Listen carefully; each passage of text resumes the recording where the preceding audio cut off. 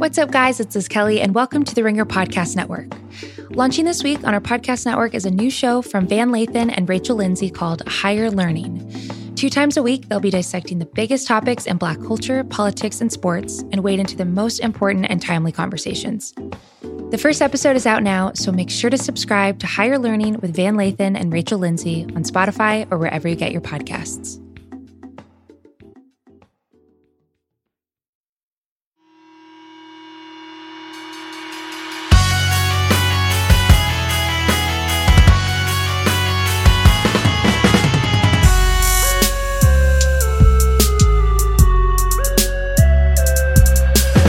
Welcome to the Ringer NBA Show. I'm Chris Vernon, and joining me as he does every Friday from theringer.com is Kevin O'Connor, a.k.a. Kevin O'Bomber, Kevin O'Concert, Kevin O'Conflict, Kevin O'Camera, Kevin O'Climber, Kevin O'Candyland, Kevin O'Blazarian, Kevin! Verno, before we get into today's conversation, I just had to say, whatever we talk about today pales in comparison to the importance of some of the things happening in the United States right now, sparked by the murder of George Floyd earlier in the week. I don't know if the Ringer NBA Show is the right place to talk about anything like this, but I just did want to say this. Listen to why Black people are frustrated and infuriated. Be attentive to what's happening. Don't turn away. Don't pretend this isn't happening, even if it makes you uncomfortable. There are people who feel more strongly about how others are reacting to an injustice than they do about the injustice itself. But the enemy is not the person who feels discriminated against. It is those doing the discriminating. The enemy is not the person who feels held down as those who are holding him down. And I don't have the answers. I don't have a solution, but I know a heck of a lot needs to change. Very well said, Kevin. Hopefully we can give everyone, including ourselves, a brief respite. You know, in the end, we have never attempted to tell everybody that we're saving the world here with this podcast. But what we hope we can do is entertain you at least for hopefully 45 minutes or so, because it has been as if we didn't have so much going on with the coronavirus and quarantine and everything else. Mm-hmm. These last couple of days of news have been just so intensely stressful. It's like every time you pull up anytime you pull up social media, anytime you turn on the television, it's like, what is going on, man? Like, what is going on? And so hopefully we can talk about some things that matter much less, but we'll give you a little break from what is going on your television screen or on your phone every single day. The NBA is going to have a Board of Governors meeting this afternoon. This is going to be a very big meeting, because I would imagine that there will be some kind of plans that are given out for teams to look over and decide what they want to do. With that being said, there's no vote that is coming today, but it feels like, the news kind of died down this week. We had at the end of the week, of last week, we had that the GMs were surveyed, and then there was that brief news about how families could be involved if players are going to go play at Disney World. But it got a little calm this week leading up to today, which makes you feel like they're putting everything together. They figured out how they want to do it. They figured out where they want to do it. They figure out how they're going to do the testing, and they've talked to all these people, and they will present something today. But before they do that, you had a story that broke last night about the results of said GM survey that we had heard about being sent out. So let's kind of go through that. So last night I reported on The Ringer that the results of the GM survey were revealed to the GMs by Adam Silver, and they were asked a question simply: should we go straight to the postseason or should we go back to the regular season? Half of the league's general managers said go straight to the playoffs. Half said go straight back to the regular season. And for reseeding the postseason, do you go 1-16 or do you keep it with conferences? Just over half the league voted to reseed. And with the big one everybody's been talking about this week, we really got into it on Tuesday. That's the playoffs plus format. Teams were asked, should we do a group stage, as we discussed on Tuesday, or should we do a play-in tournament for the 8th seed or the 7th and the 8th seeds? 75% of team general managers voted for the play-in tournament. 25% voted for the World Cup style group stage, which I'm disappointed about. It's not surprising. I've heard the Lakers and the Bucks are some of those teams who are like, hell no to the group stage. But I will say this, it does seem like when things get quiet, that's when stuff is actually happening. My impression from conversations I had yesterday with various general managers and people around the league is that this is all still on the table. And ultimately, the most important conversation that's going to be had happens today between Adam Silver and the owners, and it happens between Adam Silver and Michelle Roberts, executive director of the Players Association. Those are the conversations that matter. That's what's going to determine what actually happens moving forward with the timeline, with the schedule, with how much time players need to get ready, and with what happens with the actual structure of games. Until then, this is all just information gathering for Adam Silver to best make these decisions that he makes up and down the line from games to testing. Yeah, because I thought it was fascinating. At one point in your article, you quote one executive saying, Adam's not taking these results very seriously. He shouldn't, and I don't think he is. Oh, really? Okay. So, well, I mean, I guess my question is this.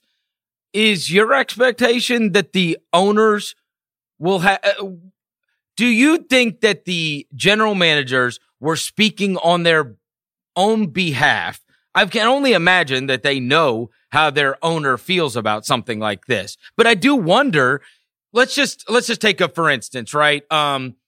Let's take Daryl Morey and just because I wanted to say his name incorrectly, and Fertitta, right?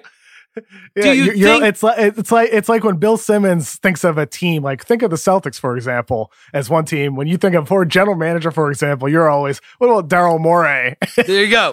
So the question is, do you think Daryl votes one way yesterday and Tillman Fertitta would vote another way today? I just wonder how much different, if different at all, the general manager survey would come back from the owner survey.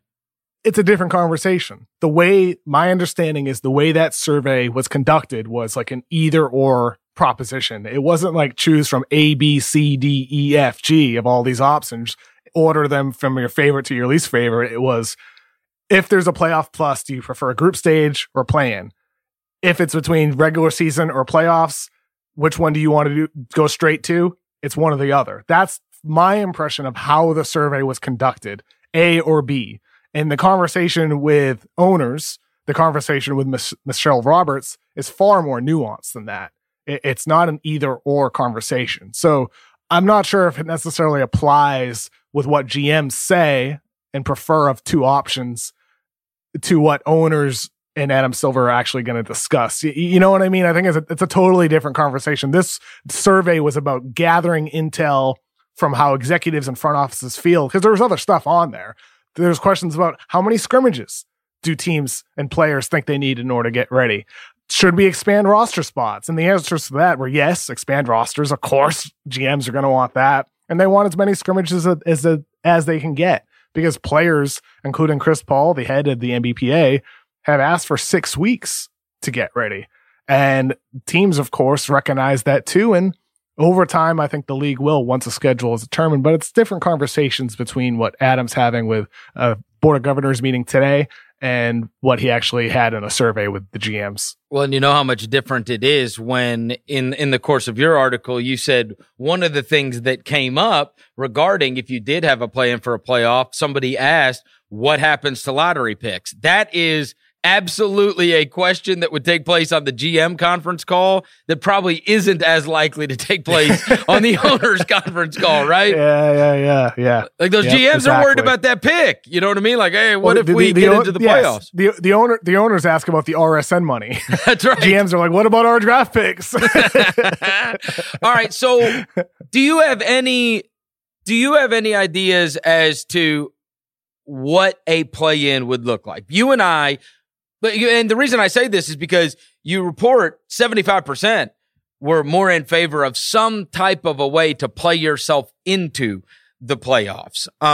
You said 50% said just go straight to the playoffs. And so, but if we're just dealing with it's not the playoffs plus, like play-in or group stage, right? Meaning there's 4 extra teams, or there's how many ever extra teams? I think most people think it's either going to be 16 teams or 20 teams that end up at Disney World. Okay. Mm-hmm. What do you think is the most likely? Let's say that is what comes about, a play-in, where some teams are going to be able to play their way into the playoffs. How are they able to play their way into the playoffs? I don't know. I'm not going to pretend that I do, because my conversations with GMs on the call yesterday, I asked them straight up, did they clarify if they're talking about a play-in for the 7th and the 8th seed in each conference? Or are they talking about the 8th seed just in the West? Or are they talking about no conferences and it's a play-in for 15 and 16, which Mark Cuban proposed? And they're like, no, they didn't clarify that. I talked to 3 different general managers about that, multiple other executives who are aware of what the call was about, and nobody said that it was clarified on the call. And for the NBA, I'm sure they have an idea of what they would prefer to do. With what they do, I'm not so sure. And it wasn't clarified on that call yesterday. So I don't know. I really don't know. And I was a little surprised that you said over half responded to reseeding without the conferences, right? I mean, yeah, I guess I guess I thought there would be more people hanging on to tradition, right? I think when you look at it, though, it's like I think Daryl Morey's comments the other day about it's a huge advantage for the Rockets, to have a reseeded conference. Other teams probably feel that way too. I mean, think about it for the Lakers, right? The Lakers right now, they would be the 2 seed and they would have a matchup against the Brooklyn Nets. They would also be moved from the opposite side of the bracket that the Clippers are on. The Clippers would go to the side of the bracket with the Bucks if conferences were reseeded 1 to 16. So if you're the Lakers, you're probably voting to reseed conferences because you're getting an easier path. If you're the Houston Rockets, you're probably voting to reseed conferences because you get an easier path. And this is precisely why, for the last week, ever since it was revealed this GM survey went out there, people have said, like, Adam is not going to take the results too seriously here. This is just about gathering information and getting as much in as he can before making an informed decision, because teams are gonna answer in the way that is advantageous to themselves. It's just the truth.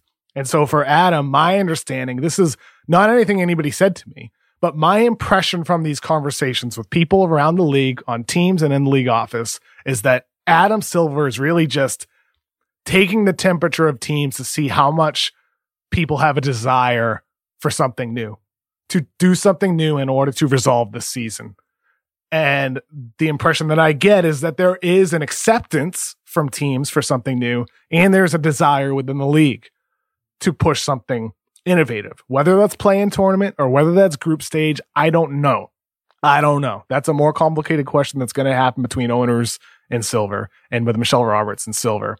But it does seem like that Silver, with this horrible situation that we all are part of, that the league is having to deal with, would like to use it as something to push for an innovative change that he perceives and that the league office perceives as something that will be for the greater long-term good of the game. And that, to me, is something to look forward to over the coming days, possibly. The Bucks owner just said, I believe it was this morning, that he would expect a vote possibly early next week to occur. So that's something to keep in mind as well. So over the coming week or so, maybe we'll have more clarity on what Silver and the league office have planned to do for the league moving forward based off the decision this summer. Yeah, one thing I will say regarding the 2 conferences and being able to combine it that you were talking about, and some teams saying, hey, it would be an advantage for us.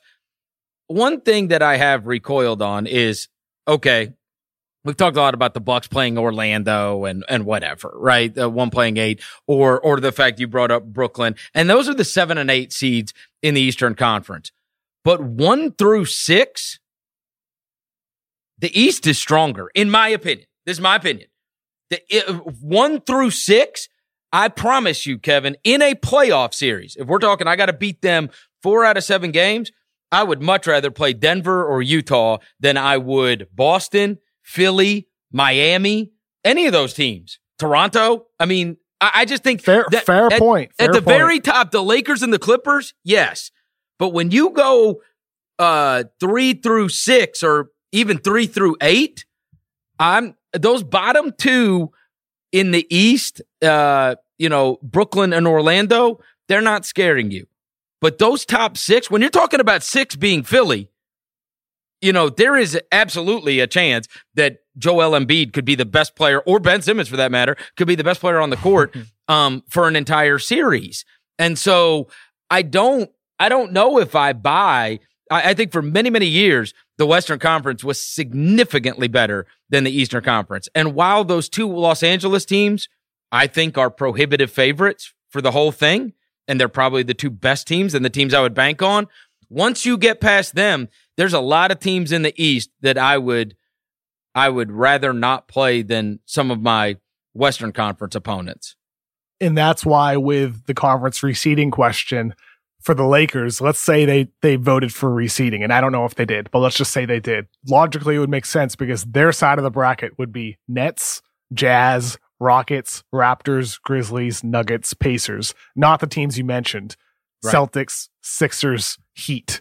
Not Clippers, not even Dallas, for that matter. Not Bucks. So of course, they probably get the weaker of those teams in that second tier, third tier contending teams that you're talking about on the right side of the bracket. And this is, again, we talked about it Tuesday, one of the reasons why I am firmly against conference reseeding now, this season. Future seasons, I'm cool with it. I'm all about it.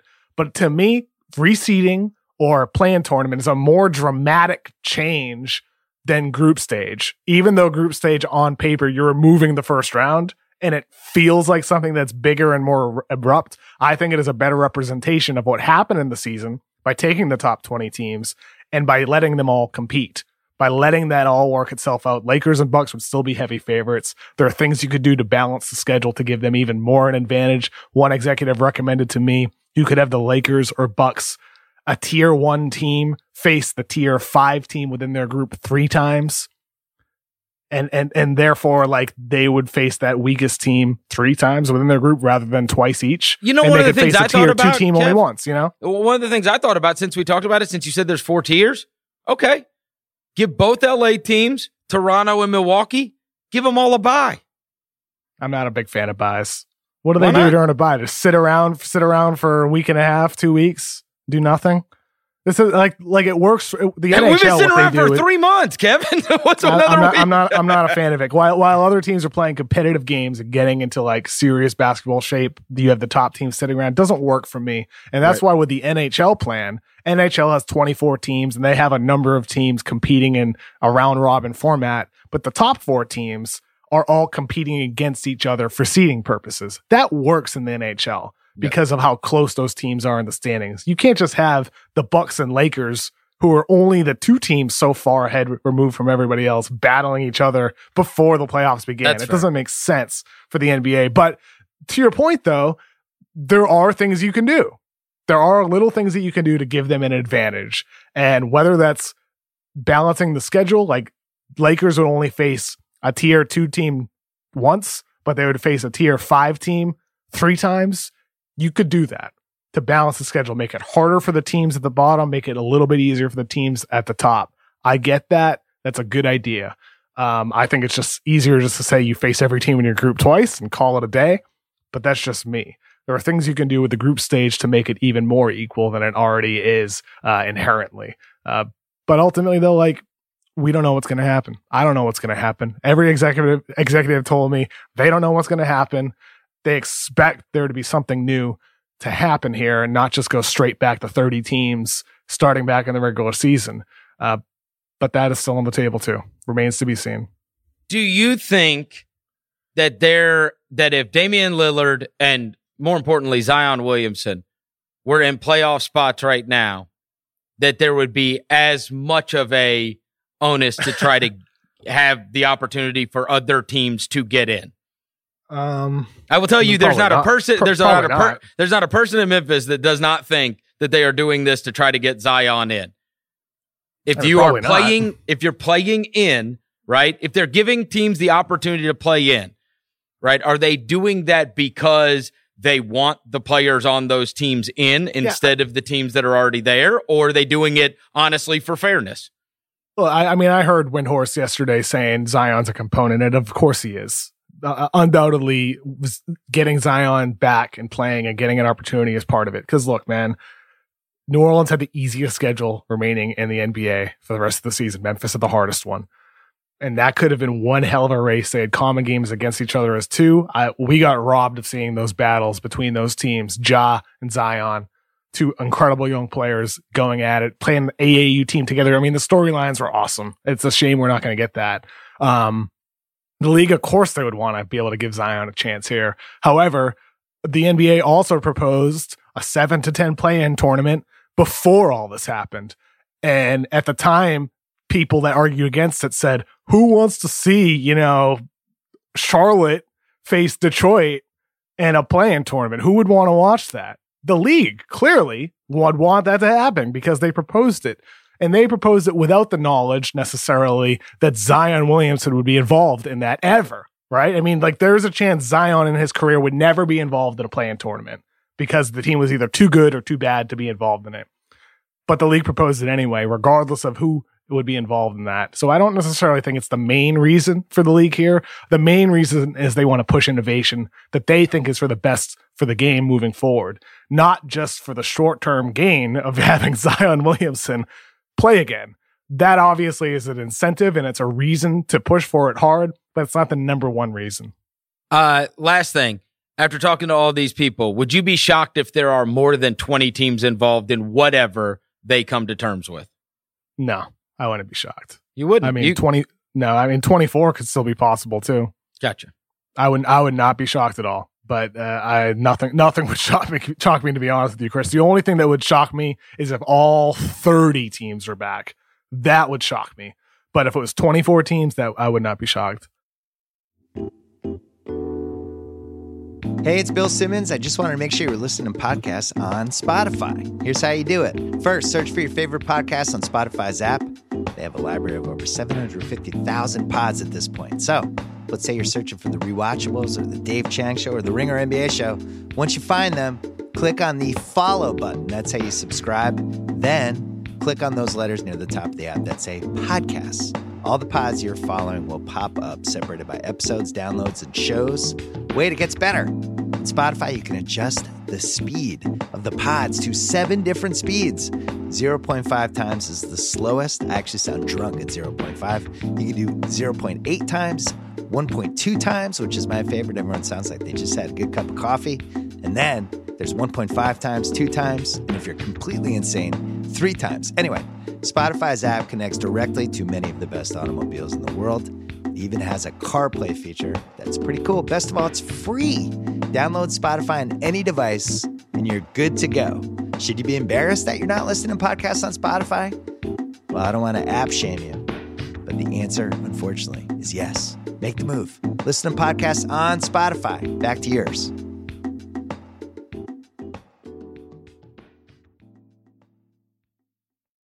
All right. Every week on Friday, we have been doing a mailbag from our listeners from literally around the globe. I have been shocked and amazed at how many questions we have gotten from all over this great world. Bobby Wagner, what do we got this week? All right. This first question comes from Craig, and we'll start with a couple NBA return questions here, just since we're on the topic. He says, my question is about roster structure when the league restarts. There will likely be some players who either won't want to play or can't get back.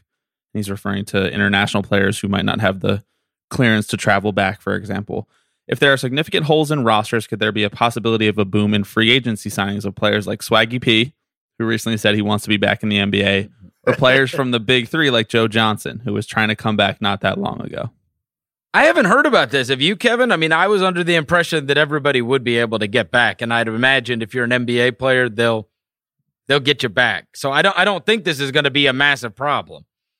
My impression when it comes to players traveling back, it sounds like the league is going to give ample time for players to get back and to get back in shape. So I would not expect that to be a problem necessarily. But then again, you do have guys alluding to the fact that they won't play. What about the guys that wouldn't choose to play because they want to stay overseas, because they want to stay home? Maybe then there would be more of a market for guys who are like, hell yeah, I'll play. But I don't necessarily think, to answer your question, Craig, it wouldn't be impactful more than maybe 1 or 2 guys But I wouldn't say it's an impact. The league's going to give them time.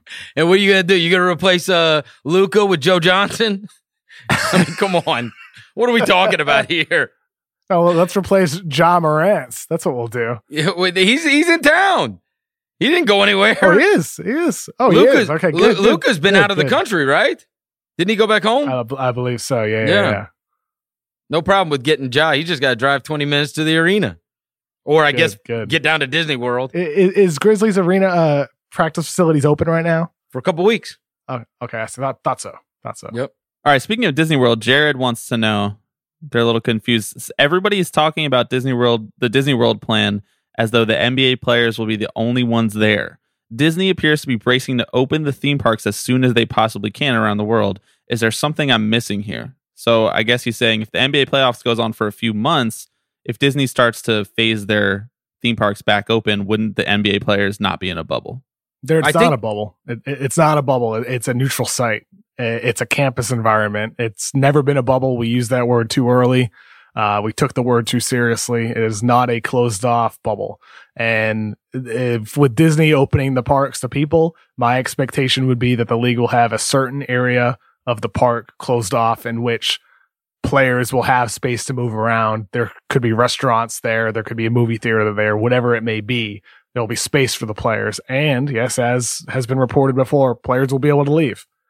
And it is their responsibility to practice safety precautions when they're out of that so-called bubble or neutral site, whatever it may be.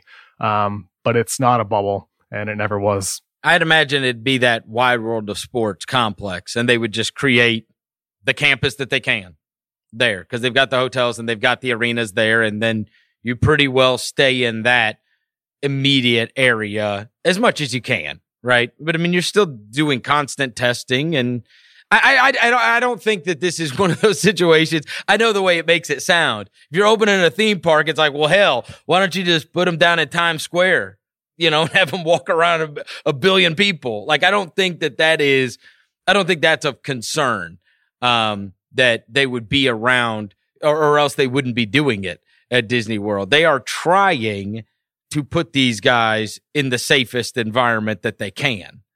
Well, I mean, for players, there are rumblings only because you can't book hotel rooms here, but there are rumblings players could stay at Coronado Springs Resort, which is at Disney World, and it's like a 10-minute drive up the street, easy straight shot to the ESPN Wide World of Sports complex that you mentioned.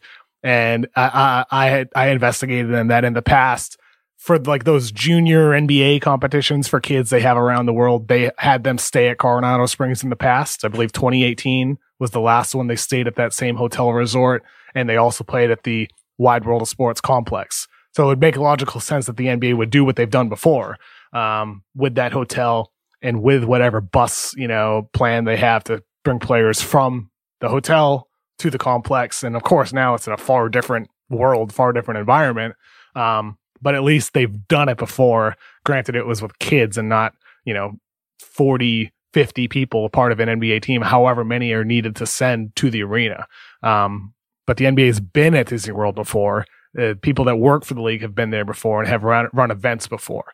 So that at least helps a little bit when looking back with how to plan for what's going to be happening right now. All right, Bobby, what we got next? Okay, next question comes from Mustafa.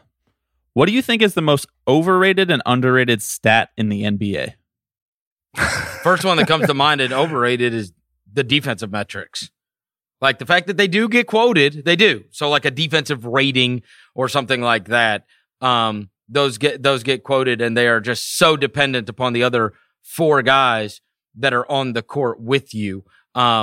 Much more so than many of the other stats that get talked about. The ones that are contingent so much upon who is on the court with you, those ones are always the overrated ones because they became chic and they became quoted quite a bit. Underrated stat? Sheesh. You got any? I'll tell you what. You're right about overrated. That's for damn sure. Yeah. Using defensive rating, it's a team stat. When I remember in the 2014 season, I want to say it was the player who led the NBA in defensive rating was Kelly Olynyk. Kelly Olynyk led the NBA in defensive rating, but really what it was is that the Boston Celtics led the NBA in defensive rating when Kelly Olynyk was on the floor. It's a stark difference. Kelly didn't. The Celtics did when Kelly was on the floor, but who else was on the floor with Kelly Olynyk at the time? Marcus Smart was on the floor, and he was like second or third in defensive rating. It's a team stat, not a player stat. And for all defensive stats, whether it's blocks or steals, it is not necessarily indicative of what a great defensive player is. And that came to mind watching The Last Dance recently, like Dennis Rodman, who never averaged high numbers in blocks and steals. He had a heck of a lot of rebounds, but his block and steal numbers were not significantly high. And that's true for quite a lot of great defenders in league history.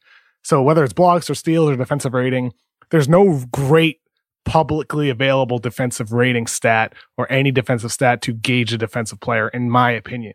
In terms of underrated stats, I mean, I think all the stats that are used, like that are publicly available, are pretty good. I think what's underrated is the potential of tracking systems, what Second Spectrum does. I think the capabilities there that are sort of untapped publicly are underrated, even though we see it used. I use that data with what I'm able to use, with what's like put out there by NBA.com. I think what Kevin Pelton and Zach Lowe and guys at ESPN do with Second Spectrum data is great. But in terms of the potential and the capabilities of that with what could be, that aspect is underrated to me, not necessarily any individual stat. Here you go. I'm going to throw you a major curveball. All right. Because one of the things that has come up over the years now has become like, you just look at points per game, right? Points per game Twitter, points per game Reddit guy, points per game whatever. Somewhere along like the way, you do that. somewhere along the way, the points per game thing, because it was used to discredit, like, Kyrie Irving or an Andrew Wiggins or whoever you want to talk about. Somewhere along the way, it became chic to not care as much about the put. In the end, Kevin, the name of the game is putting the ball in the basket. And I defy you to go look up and down who are the top 50 guys in the NBA in points per game. And guess what? You're going to find out that they're pretty damn good as compared to their peers. And yes, there's going to be guys that's all they do. And that's what they're good for. And so therefore it is used. But it was almost like bad to have a great points per game average, or that was used as an argument for you. Whereas when you look up and down, and especially now, I mean, I'm the one that's lamented the fact of defensive prowess and guys now that are great defenders. Many of them can't even get on a court anymore. You got to be able to score. That's what everybody cares about now. And it used to be, it was like, oh, well, he can't defend anybody. Like, they don't even care if you can defend anybody anymore. Trae Young started the All-Star game. I mean, get out of here. So I don't know how, like, we live in a world where Trae Young, I think he's fourth in the NBA in scoring. He averages like almost 30 points a game. And this is one of the guys that the league really promotes and is a star. But how many people are sitting around talking about how bad Trae Young is as a defender? I do think somewhere along the way, the guys that can put the ball in the bucket, they're the ones that now have the advantage in terms of getting drafted high. And the league has just changed so dramatically, even in the last 5 years, that if you can't score, you can't play. End of story. Chris, would you rather have a guy who averaged 31.6 points per game or a guy who averaged 29.1 points per game? Oh, I'd love to have either of them. Okay. Would you rather have a guy who averaged 31.6 points per game and a 55.4 true shooting percentage, or would you rather have a guy who averaged 29.1 points per game and a 61.3 true shooting percentage? Well, I mean, you've got to give me the full context. Well, I mean, I'm just on the between those two. On the surface, the second guy is the better scorer. So you're saying James Harden is better than Russell Westbrook? I am telling you that James Harden. Well, if you told me, I wouldn't fight you on that. Okay. I wouldn't fight you on that until it comes to a game 7. And then you ask me who I want. Hey, and then you ask me who I want on my team tonight. And Russell Westbrook, 20% from outside. Tell me what is the game of zones line? Bro, he killed us. Or he killed me. Kill me. You got to get off me. You guys are back, baby. Kill me. It's been like an episode and a half since you really had a real true disagreement. It feels good. No, this isn't a disagreement. I'm just saying that, like, the nerds took this way too far. And they started quoting all kinds of crap that nobody cares about. And then just said, oh, it's points per game. Like, is it this condescending? Like, it was a bad thing to average a lot of points scored. Banana land. One of the problems, I mean, look, analytics is great and it's important. But one of the problems with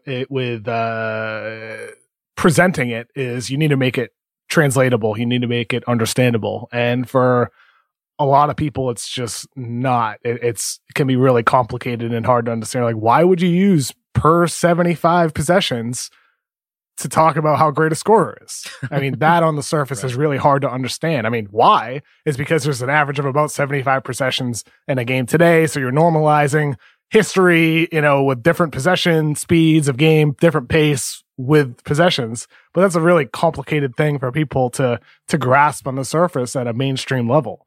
And basketball stats are also, people have, and this is the baseball influence. And I grew up reading the Bill James stuff, and baseball, it all started to make sense and then it went entirely too far to where you were talking in a different language to people with their WAR and their VORP and their, batting average on ball, average on balls in play and like all this shit. And everybody's like, stop already. Well, right. All right. So all when it that comes to baseball, though, huh? Yeah, no, I said all that stuff is good. Everything you just named is good stuff. Bobby. Well, that's the thing. So, like, when it comes to baseball, I remember, I think it was the 2004 Cy Young race between Roger Clemens and Randy Johnson. And Roger Clemens was like 21-5 that year with like a 3.2 ERA. And Randy Johnson was like 12-10 with like a 2.2 ERA. I don't know the exact stats. Bobby, you might off the top of your head because you are a baseball expert, a baseball follower. But I remember that year thinking to myself, like, how the heck is Roger Clemens going to win Cy Young when it's supposed to be the award for the best pitcher just because he had more wins? No, which is a product of him being on a better team. But correct. But like what I'm saying though is like in baseball though, some of these more advanced stats, it is like pitcher and hitter. There's many less variables out there, so these stats are easier to calculate. And they're also easier to understand because there's not as many variables that there are in an NBA game. Like possession, simply the speed of the game in possession affects your numbers. Well, and listen, and never mind the amount of people on the court and all that as well. Baseball is a better game for advanced statistics. Baseball fans won too. The smarter baseball fans won. I mean, you saw DeGrom won last year, right? Like and Felix Hernandez, that was the famous one when Felix Hernandez won his award despite his lack of wins because there became a better way to understand. I'm just saying it went very, very far in that particular sport to where most people couldn't digest it as well, and the arguments became like when people were arguing who is the better player, you couldn't even argue it anymore without these stats that you would have to look up on some site you maybe even have never visited in your life, right? To understand who's good at baseball. That being said, with basketball, it has infiltrated in some form. What's stunning to me is when I talk to Daryl and I talk to John Hollinger and I talk to so many that were kind of responsible for bringing analytics in, they are much less married to it than so many people that write about it or argue about it all the time. It's bizarre, right? Because it just got taken, and obviously, the baseball thing got taken, in my opinion, a little too far, certainly for the casual fan. But with basketball, it's just not the same, and most of that is because of what you said. Even your individual numbers are so dependent upon who is out there with you. And And there's so much more that goes into it rather than just a baseball player that, because even with the baseball stuff, I'm sorry, Bobby. Yeah, I'll listen to these guys and they'll say that they, oh, well, it's a small sample size. It'll be 100 games in. It'll be like, oh, well, you need seasons of data in order to figure out. It's like, and the one that drove me crazy, and I'm a fan of these guys, but the one that drove me crazy was there was the huge argument like 3 or 4 years ago, and this is when I was like, all right, I'm out, where it was pitch to score. Do you remember this? Do you remember this argument that was going on? Okay, it's Keith Law or one of these guys that was going on, and they say that there is absolutely no evidence. They studied it, they looked at it, and there is no evidence that a pitcher pitches to score.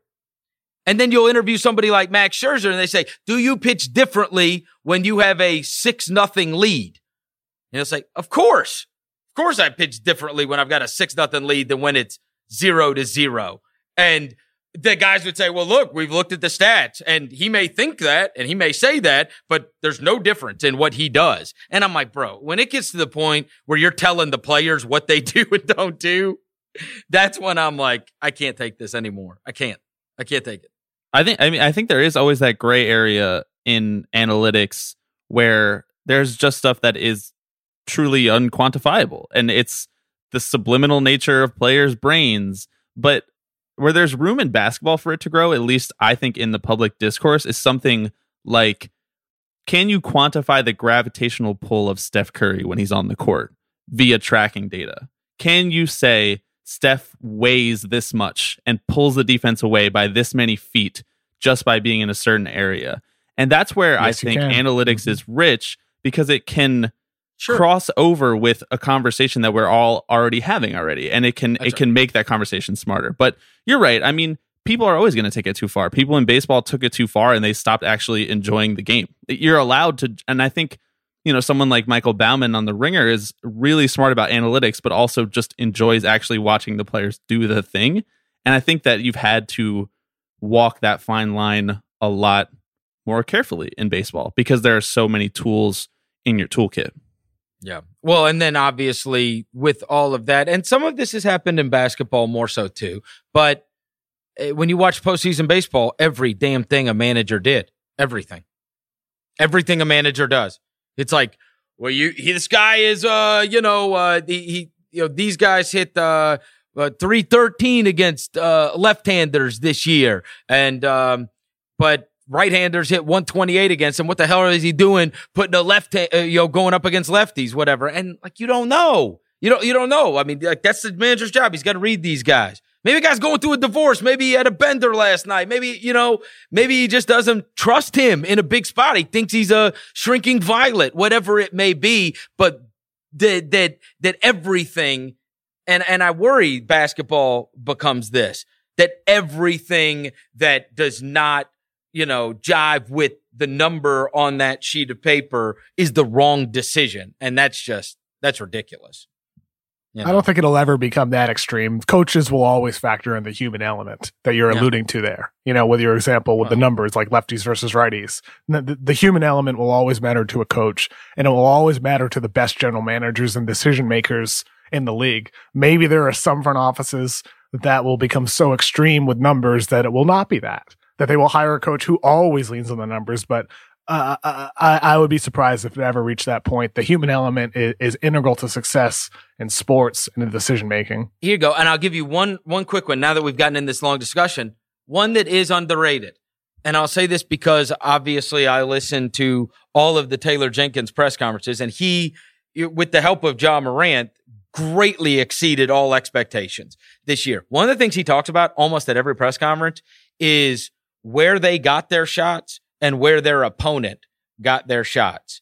And then basically the expected return on that. And that's why, that's the genesis of why you have seen the league change so much with the whole lay it up or tray it up and what people take. But there's something clearly to that, defending in a way that you want other teams to take shots in this particular area, and you want to get your shots from these particular areas. That seems to be the thing that, obviously he came from Budenholzer in Milwaukee, but that the good teams are really doing now is the shot tracking and where they get their shots versus where other teams are getting their shots, and then you play the odds. When it comes to on-off data, a lot of people, like you and I both say this as well, like when a certain player is on the court, they outscore a team by a certain amount compared to when they're off the court. What a number of executives over the years have said to me is more valuable than net rating in that situation is shot location data. If Rudy Gobert is on the court, what are the shots the opponent is taking compared to the shots they're taking when Rudy Gobert is off the court? You know, that is what's more valuable, the process-oriented data more so than the results-oriented data. And that is something I've tried to do a lot more of over the years. The more and more I hear that feedback from teams is that, you know, look at the shot location data, the process, more so than the actual results, the net rating, offensive rating, defensive rating.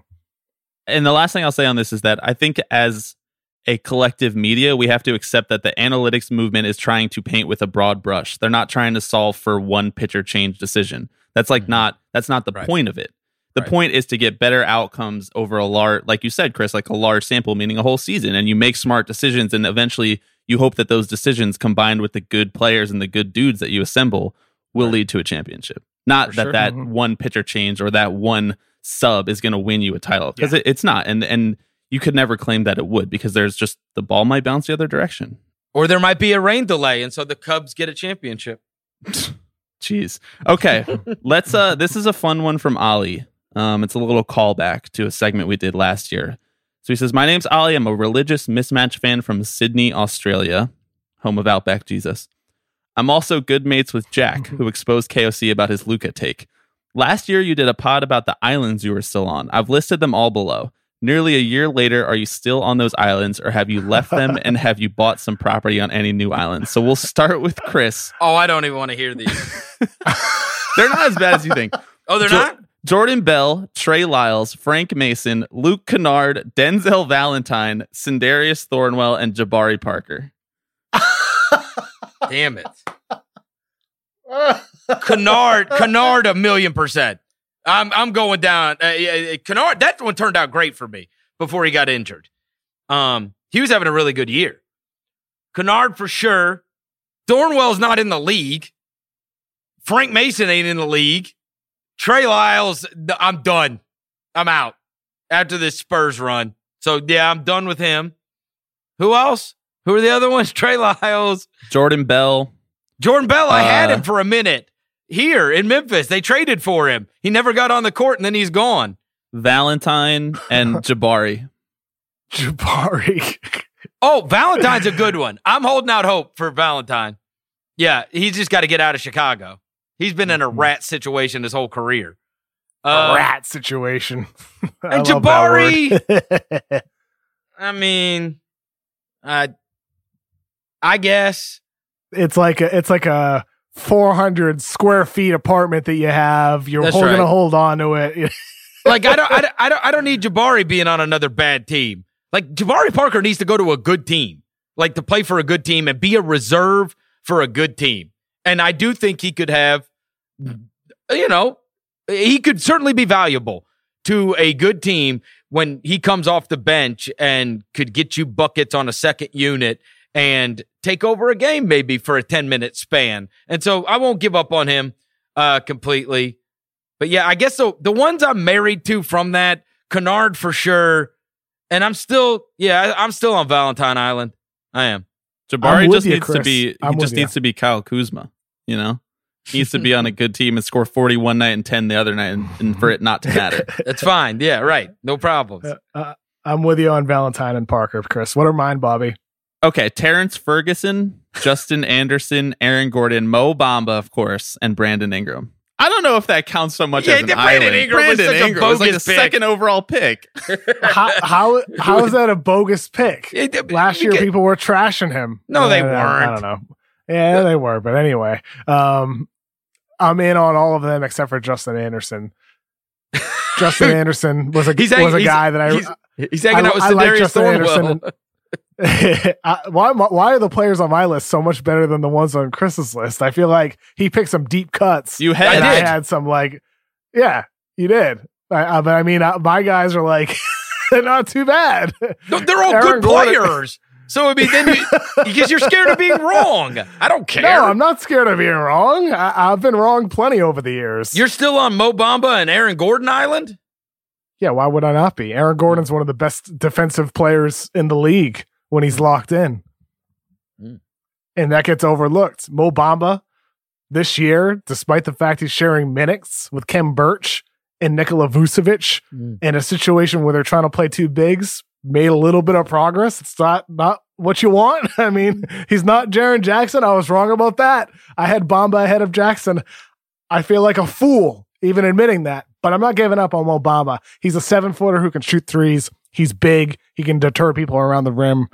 I'm still in on Mo Bamba and the other guys. Ingram's a star. I was right about that. Gordon's much better than he gets credit for. Ferguson is going to be a solid role player. I'm in. Brandon Ingram was like the biggest piece in a trade for Anthony Davis. Let's not act like people were so down on him. They were. I don't know when we did this pod, this island pod. You said it was this year. It was last year, right? Yeah, last year. Last season. I wonder if it was early in the season. Frank Mason must have been in the NBA. My guess is it was early in the season, but I'm not sure. I think you probably qualified it. You probably qualified it and said you're on that island not as he's going to be a good player, but that he could be like an MVP candidate. Exactly. That's fair. Yeah, exactly. And I'm still on that island. Weenie. Okay, a couple quick ones, a couple personal ones for you guys. Oh no. These both come from someone named Ryan. Unclear if it's the same Ryan, but we're going to roll with it. What position would you guys play if you created yourself in an NBA video game? Shooting guard. I always used to make shooting guard. Yeah, I always used to make myself a wing, a shooting guard or a small forward. Yeah. Always. Like ever since I was a little kid, that's the position I made myself. Like 6'8", 225, 230. Yeah. I always made myself able to just stroke threes. You'd love this, Kevin. I would be a shooting guard, but I would be like, like Harden or Donovan Mitchell. I want to bring the ball up. Yeah. Devin Booker. I love it. Does anybody make themselves like a plotting 7-foot big? Like, no, nobody makes themselves a center in 2K. I don't know. Weirdos. Well, I mean, maybe nowadays, though, you could try to make yourself a 7-footer, like a KD or Giannis who handles the ball. Yeah, that'd be But fun. even then, like I'd still want to make myself a shooting guard or a small forward. But yeah, I want to score. That might just be nostalgia for some of the go-to scorers in my youth. Kobe, T-Mac, guys like that, that just were so damn fun to watch score the ball. Yeah, if you're out there making yourself like a Kirk Heinrich type, like that's not that fun. All right, second Ryan. What do you guys think it would be like to live together? I want a painstakingly real explanation of what you would assume daily life with the other would be like. We all need this. Oh my God. Jeez. I've never even thought about what it would be like to live with Chris Vernon. Yeah, I haven't either. Have you ever had a roommate? No, never. I didn't live on campus in college. I commuted, and then when I moved to LA, I lived alone. So I've only lived with my parents. I lived alone my whole life. Never had a roommate. So I had roommates in college, and then I had roommates post college, and I'm messy. I mean, I am messy. Are you messy? No, I'm not. You're not messy, so that would drive him crazy. I'd be the person cleaning up. Yeah, he'd be cleaning up. I'll leave like a pillow or a blanket on the floor for a bit, but then I'll pick it up when I stand up. Yeah, I'm clean. My room is usually clean. I think probably like he'd be playing his damn guitar all the time, and I'd be like, "Can you put on your headsets or turn it down?" I don't know. I guess I think we could probably live together. I mean, generally living with somebody that you're friends with is not. I've never had a problem. I've never had like a bad relationship with anybody that I've roomed with. Honestly, like I'm pretty easy to get along with. So I mean, I think I could do it too. I mean, if we were younger, I mean, I'm old now, man. I ain't trying to room with nobody. Yeah, you got a family, man. Yeah, I know. I already got enough people in my damn house. It's more like the question would be more pertinent if it's like if you guys had to go to Disney World to cover the NBA for 2 months, but you had to live together. What do you think that would be like? Oh, we could pull that off. Yeah, we could pull that off. Yeah, for sure. Yes, no doubt. I mean, I don't think it would be great if it were like not like separated rooms. But that's true with anybody. There was just like 2 twin beds in the room, like a. That's true. That's true. That's true with anybody. I would say, look, I think Kevin and I could get a room because it generally he and I are cut from the same cloth. We both wake up in the morning and we're generally happy, optimistic, positive about. And that's the hardest part about, if you're around somebody that's down all the time or is like is angry all the time. Like we do have the same type of personality, though we go about it different ways in that sense, right? We generally see the good in things rather than the bad in things. And that's typically what I have found matters most about living in the same area with somebody. All right, final question, guys. Final question. This comes from Rex. Which player's legacy do you believe would be the most impacted by gaining a ring? Also, who would you give a ring if you had the chance? Okay. LeBron. I mean, that's kind of an obvious answer, but LeBron this season, LeBron. I mean, I think Stephen Curry and Kevin Durant, we're talking about guys that already have multiple rings. If Steph gets another, if KD gets one without Steph, those great players that are already in the top 20 all-time conversation, it does a lot for them, and Kawhi as well. I would give one to Giannis. That's who I would give a ring to. And I want to give a ring to anybody. And I'm Charles Barkley, maybe. And I'm probably going to shock you. I think the one it would probably impact the most is Harden. I do. So you're looking at it differently than I am. I'm looking at the guys who already have rings and elevating to another level. You're looking at the guys who don't have a ring and what it would do for them. Yeah. Yes. Because, I mean, Giannis has all the time in the world. Do you know I read something last night? I don't know. Maybe I read it on Instagram or something. I can't remember who posted it. And it had like this picture. It was a meme from somewhere. And it had a picture and it had LeBron James in it. And it had Giannis in it. And it had Bronny James. And it said, just for a second, take a second to realize Giannis is closer in age to Bronny James than he is LeBron. And I was like, what the hell? Is that true? I didn't even go look it up. I just figure, the meme would have gotten corrected immediately if it was wrong. It's on the internet. It has to be true. Yeah, of course. It has to be true, I think right? It probably is true. I mean, Giannis is 24, 25, and that's crazy. Bronny's, 15? Yeah, he's closer in age to Bronny than LeBron. That is crazy. It's crazy to think in those terms, though. That Giannis is closer in age to Bronny James than he is LeBron James. But I would say, look, I think Harden, it would change his status within the league and NBA history the most because he's a guy with the MVP. He's got these all-time great offensive accomplishments, but the winning at the highest level is the thing that is used against him, And so I do think that would... Good one. I had Kawhi too. If Kawhi does it with 3 different teams, if he's like the guy, throw a finals MVP on 3 different teams and just goes to another team and wins it, Kawhi vaults into a conversation of greatest players ever. Seriously. Like he doesn't get in that conversation right now, but if you get a 3rd ring as the man and you went to Toronto and won and then you turned around and went to LA and won, that's legendary. Mm-hmm. In his question, Rex threw out Chris Paul. So kind of in the same vein, guys that don't have one like Harden. Yeah, and that's a good one too. Yeah. That's fair.